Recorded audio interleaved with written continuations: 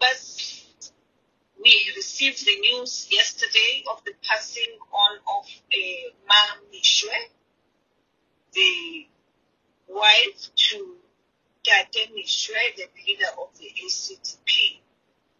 And may I request all of us to observe a moment of silence in honor of Meshoe. The family, for now, honorable members, has requested privacy. I'm sure they are still processing the issue, just for you to know, and I am sure very soon they will inform us about the dates or the arrangements for the burial of Mrs. Meshoe.